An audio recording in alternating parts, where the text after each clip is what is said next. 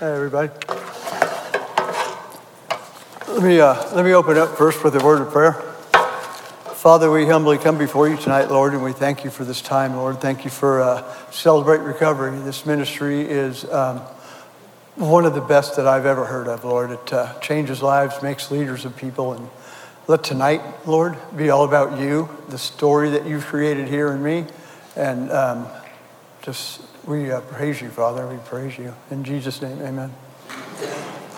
So, my name is Randall. I'm a grateful believer in Jesus, and I'm in recovery for codependency, anger, sex addiction, and chemical addiction.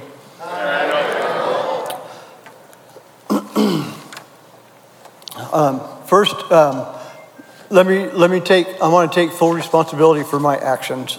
So, my dad was in the Navy and stationed in Bermuda, which is where I was born. Shortly thereafter, we moved to California. Oh, this thing doesn't turn. Oh, there we go, light. We moved to California where I have my first memories as a child.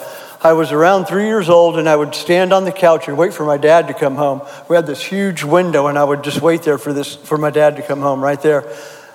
I would start crying because I was so happy when I saw him. I have 2 siblings, an older sister and a younger brother. Yes, I'm the middle child. My parents stayed married until my mom passed in 2005. We were considered middle class, and my dad worked hard to bring home what was needed for a comfortable life. We had food and clothes, and my mother was a stay-at-home mom, housewife. She cooked, cleaned, and took care of us kids. We were raised with an iron fist. What my dad said was law. If he told us to clean our room before he came home from work, we did it. If we didn't, we were punished by pushing, hitting, or verbal attacks, whatever he thought it would take to get his point across. If I misbehaved with my mom, she would tell me, wait till your father gets home, and that threat held a lot of power. Often, when I did something wrong, he would get right in my face and yell and make threatening gestures to make me flinch, and then use that against me. He would often tell me if I got emotional that I better stop crying or he would give me something to cry about. This caused me to believe there was something wrong with my emotions. My brother and I fought often, and that was punishable by beatings. All this meant I grew up very afraid of my dad. I knew at a young age what fear was, and as I grew older, fear would drive me to take a low-profile attitude in life in attempts to fit in. My dad was fun to be around on the weekends when he had time for us. He would play ball in the front yard, or we would ride skateboards with my brother and I down the driveway. We developed a game where we would roll up newspapers and try to knock each other off to see who would fall off their skateboard first. I played baseball in Pee Wee League, but wasn't good enough to go much higher than that because I was born with an affliction called CMT. It's a neurological disease of the nerves. I walked differently than other kids and was usually the skinniest person in class.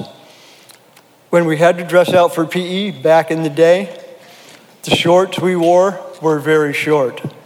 Needless to say, my legs got plenty of stares and laughs. I quickly became the person most harassed, mostly with words, but there were moments that are still clear to this day that were more physical. One of the worst was when I was standing around with a group of kids and they decided it would be fun to hang me on the flagpole by my belt. I was left hanging there, humiliated, in tears, as kids all laughed at me.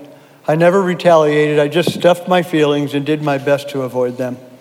As my dad pumped fear into me, with my peers laughing at me daily, I just stuffed my feelings and emotions as if they didn't exist. But they did, so this meant the fear just kept growing and left me insecure, never allowed me to find much direction or sense of purpose in life. This kept me from ever stepping out to take responsibility, so I became more of a follower than a leader. I always felt different than all the other kids. It would take years of recovery before I realized that my fear and low self-worth manifested itself in pride. that then produced a growing anger that became my defense mechanism to pain. When my sister was old enough to babysit us, Mom started working. My sister was old enough to babysit us. My mom started working. My brother was 9. My brother was 7, and I was 9. This gave us a wider freedom that we took full advantage of. We were able to run the neighborhood because my sister would kick us out of the house to clean. I started hanging out with some brothers in the neighborhood, and we quickly became best friends. It was their house It was at their house when I was 13 that I had my first sexual experience. In my immaturity, I had no ability to handle how great it felt. From that day forward, almost every day, I would try to duplicate that amazing feeling. This led to many other experiences with other girls in the neighborhood. A couple years later, I found a porn magazine under my dad's bed. This instantly took me to a new place. I took them and hid them under the drawer in the bathroom and would get them out as often as I could whenever it seemed right for me to use the bathroom. After dinner became the perfect time. I never tried to escape this growing addiction, so I found myself falling deeper into it as I grew older. At age 15, I started smoking pot. This began my journey into my drug addiction. At 16, I was doing mescaline, acid, crank, whatever else was available on that given day. These drugs would only boost the desire I had to act out my sexual addiction. Soon the two went hand in hand, and that was all I was focused on. Where was my next high coming from, and where would I find my next sexual release? At 18, I was arrested for the first time, and I lost one of the 2 jobs I had. At home, my dad laid down the law, and I decided to move out into a friend's house. I began a pattern of getting a job, but only holding on to it a few months at a time because they always got in the way of my desire to do drugs and party. When I was 18, I was arrested and had 4 felonies hanging over my head for kidnapping, armed robbery, car theft, and credit card forgery. I now know I did all this simply in my desire to not be different and fit in somewhere. When I look back on this now, I can see that God had his righteous right hand on me, being patient, waiting for me. 2 Peter 3:9 says, "The Lord is not slow in keeping his promise, as some understand slowness. Instead, he is patient with you, not wanting anyone to perish, but everyone to come to repentance." I was looking at 8 years in prison, but only ended up receiving 1 year in youth authority. 2 years after being released, I did another 6 months for a credit card because I wouldn't give the police the name of the person who was using it.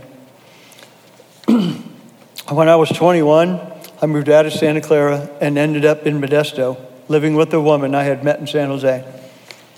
I stayed out of trouble with the law, made meth and its closely related sexual addiction my way of life. All this time, I was working at an aluminum plant. I somehow managed to hold that job for 12 years. As my sex addiction deepened, I had the thought of so many sex addicts that if I married my girlfriend, I would find freedom from sex addiction. Of course, I would find out the truth of Proverbs 26:11. As a dog returns to its vomit, so a fool returns to his folly. I continued the drugs and the sex addiction well into my marriage. It was at this time in my life, my addictions were creating so much yelling and fighting at home that it came to a head. Everything changed when I found out that my wife of 10 years had been cheating on me for 2 years. This produced a new, greatly increased inner rage that was becoming deeply embedded as my character. But I had always denied, but couldn't any longer, and ended up divorced. In 1999, at age 41 years old, I found myself moving to Coulterville without a job, my kids, or my wife. My addiction just kept getting worse, and I spent the next several years doing whatever I wanted. I had 2 of what I thought were significant relationships, both which ended as the same as my marriage, with them cheating on me. My codependency, being jealous and untrusting, produced so much anger that made me very unpleasant to be with, so the relationships fell apart. At this point, being single in my insecurity, desire to fit in, and my need to have others love me led me to people-pleasing, always thinking this trait would produce my desired results. I made it my life's goal to make others happy. I was sure that if I could make them happy through something I did, then they would want me around and love me. This, of course, never worked because it was all still selfishly driven. This only refueled my resentment and anger as I blamed them for not being happy or appreciating me. I'm still learning the hard lesson that true love has no strings attached. Love is not proud, is not rude, is not self-seeking. 1 Corinthians 13:4. In 2005, at the age of 47, a girl and I were getting high, and she told me about her dad, who had just become an ordained pastor, and she invited me to church. I went because I wanted something different. After attending the church for a short time, one day at the end of the service, I gave my life to Christ during an altar call.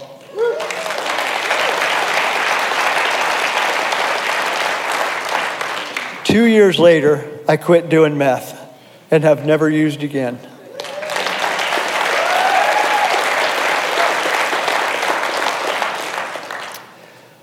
The next year, I moved to Modesto and became a recluse, living in complete isolation for almost 2 years out of the fear of ever becoming involved in drugs again. See, this is the place that I created my life in. In 2009, the Holy Spirit was deepening a longing to end my isolation and find a church. The only person I knew was my next door neighbor. So one day I asked him if he knew of a church. He brought me to Big Valley Grace.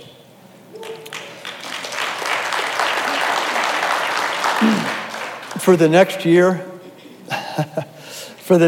he and his daughter would drive by the house every Tuesday night and honk their horn and yell, "Hey, we're going to recovery. You want to go?" I would say, "Nah, I'm good." A year after coming to Big Valley Grace, I finally said yes. And I came to CR for the first time. On the way home that night, I told Mark, "Those people have issues." He, of course, laughed out loud, right on cue. It took me 6 months to come back the second time. Today, I hate missing any Tuesday night. It was only his weekly persistence that got me where I am today. Thank you, Mark and Sarah, for never giving up on me. I was here week after week. It was here week after week that I heard and saw the benefits of recovery as they slowly began to change me. In 2011, I heard a sermon in church that gave me the ability to reach sobriety from all sexual addiction for the next 6.5 years. I thought I had beat it. Became complacent, and the temptation overcame me because I neglected to work my recovery in that moment. Time out.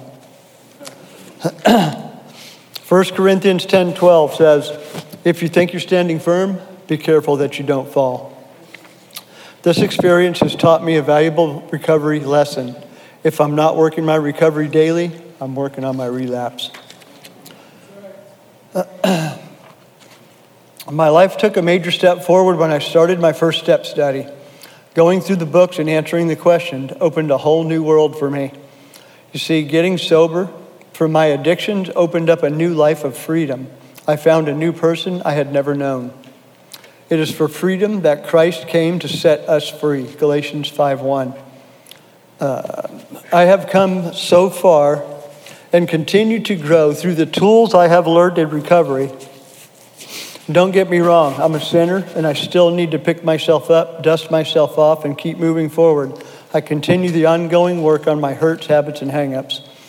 In my past, the life I led was easy because sin is easy. It's a path I thought I could do what I wanted to, when I wanted to, and get away with it.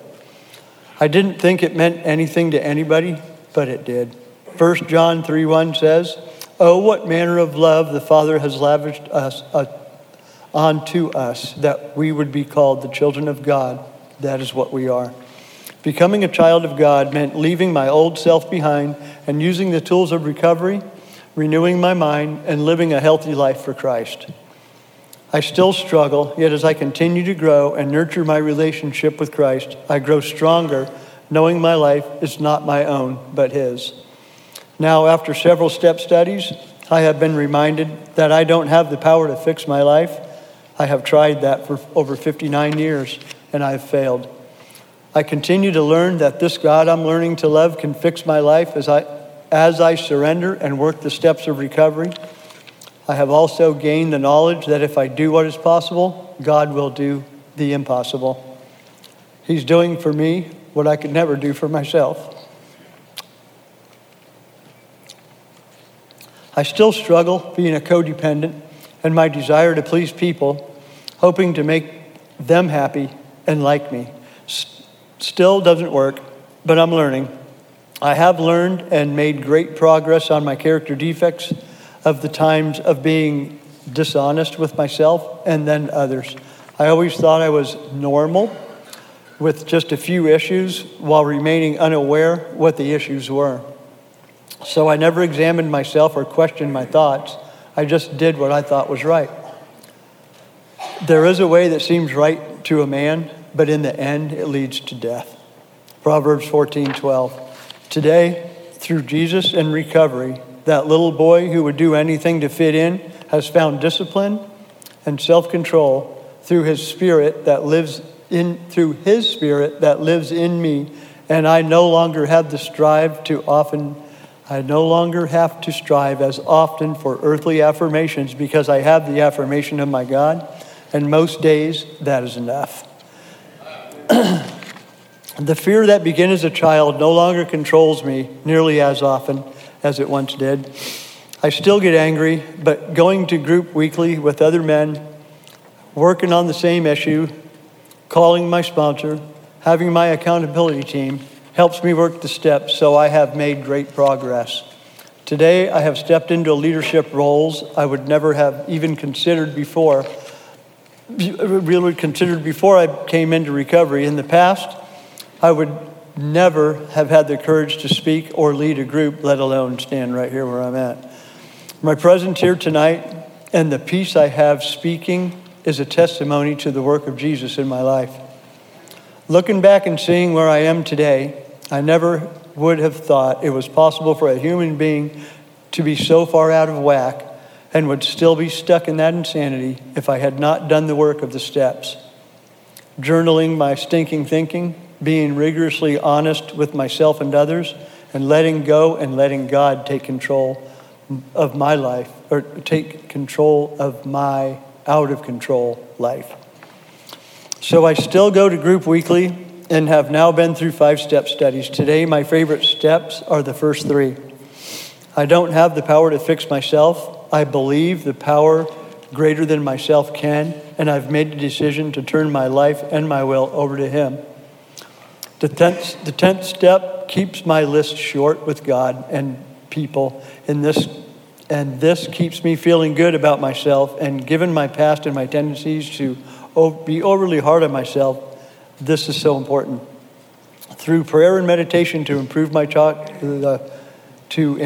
conscious contact with God, praying only for knowledge of His will for myself and the power to carry that out, the 11th step keeps me moving closer to my goal, which is closer relationship with Him that produces an even healthier me. Through the 12th step, I carry this message to others and practice these principles in all my affairs. Serving others with no strings attached is a great way for me to work to avoid relapse into my old addictive cycles. Early on, I began serving on the food team and helping with the offering on the weekends here at church. This led me to becoming the leader of the food team and the leader of the offering team on Sunday. This once insecure, shut down, angry little boy was now leader of the food team and the weekend offering team. This huge change is amazing, even given who I once was.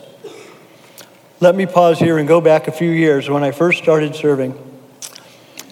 There was a couple that used to serve at the door here at church and at CR, and I watched as their relationship grew, and one day they announced they were getting married. I was happy for them because they were an older couple, a little older than I was. That got me thinking, I'm not too old to get married again. So I started looking for the right girl. Through recovery, I knew I was in the right place here at CR. If I worked to become healthier and Jesus transformed my mind, I could have a wife again. Well, needless to say, I felt incapable of picking the right woman, so I prayed and asked God that when I was ready, that he would put a woman in front of me that was right for me. As I kept the focus on becoming healthier, I put more effort into serving at CR and the church. 2 years later, I met a beautiful woman. We started building a healthy relationship, and a year and a half later, decided to get married. Sadly, thank you.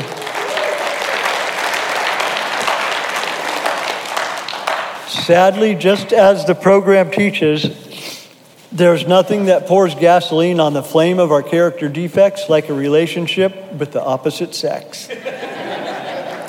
And blended families only make it more difficult. This meant that the day we got back from our honeymoon, my anger resurfaced and would not seem to let up for the next few years.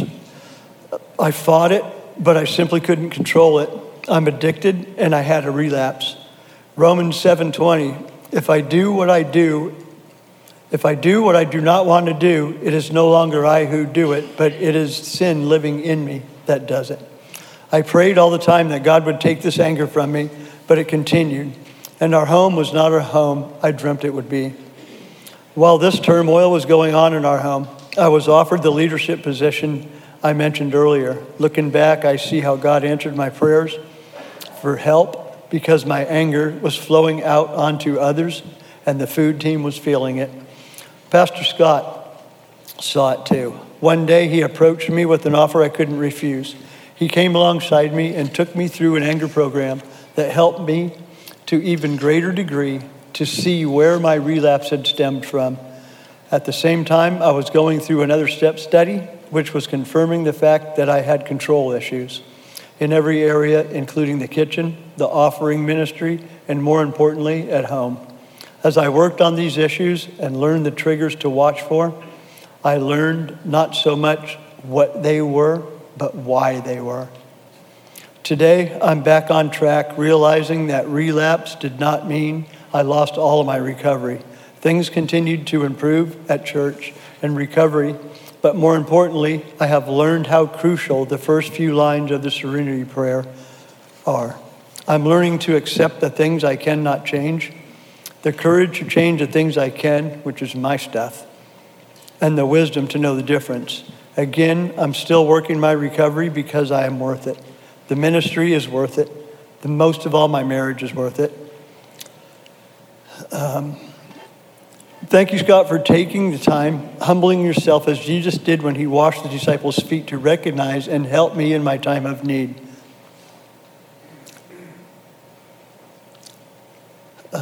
Tracy has been the wife I needed and waited for.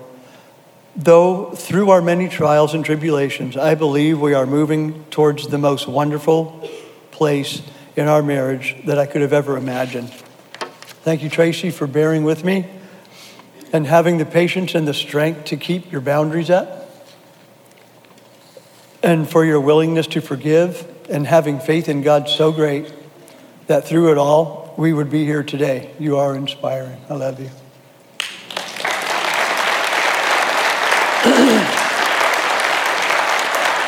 Thank you. All right, buddy. To the newcomer, I say, don't be discouraged. God works all things out in his time. Keep a journal, track your life from this moment on, and you will see improvement in that you didn't even know was there. Get into a step study, work the program, because you are worth it. I'm finding that worth in myself today, and it is making a world of difference in how I see everything. To my sponsor, past and present, thank you for your willingness to speak into my life. It has kept my mind open to the different ways of looking at situations I would not have otherwise seen, giving me the courage and the knowledge of how to sponsor others in my recovery. I now sponsor other men. To my accountability team, thank you for listening and praying for me, my recovery guys, trusting me with your hurts, habits, and hang-ups as well. I love you guys. To the men who recently have gone through workbooks with me, thank you. You know who you are. As God is my witness, my Redeemer and my foundation, I could not have done any of this without him as my higher power. To him be the glory. Thank you for letting me share.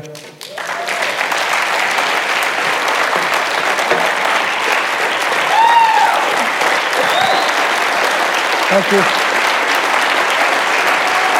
Thank you.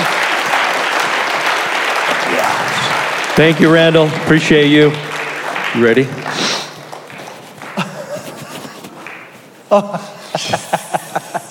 Tracy, why don't you come on up here? Come on up. We don't normally do this.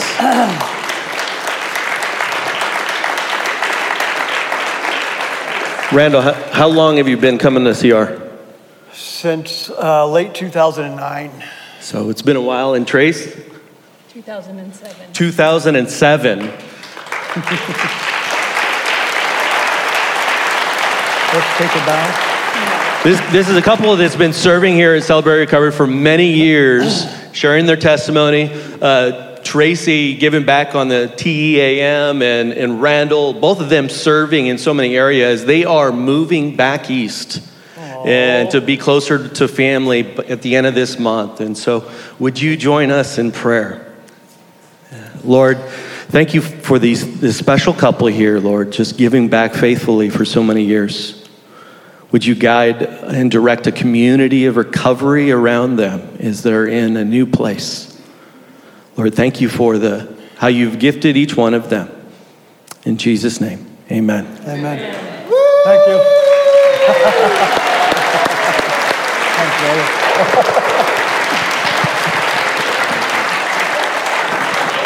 If you guys will stay standing with me, we want to close by saying the Serenity Prayer. But those of you who are going to group, the topic question tonight is, how did you let emotions like anger fuel your addiction and codependency? And now that you're in recovery, how is it different? So for the first timers, if you can go through that door over there. Second timers, you can come up front here. But if you guys will join me, we'll close with the Serenity Prayer, all right? God, grant me the serenity to accept the things I cannot change, courage to change the things I can, and the wisdom to know the difference. Living one day at a time, enjoying one moment at a time, accepting hardship as a pathway to peace. Taking as Jesus did, the sinful world as it is, not as I would have it. Trusting that you will make all things right if I surrender to your will, so that I may be reasonably happy in this life and supremely happy with you forever in the next. Amen.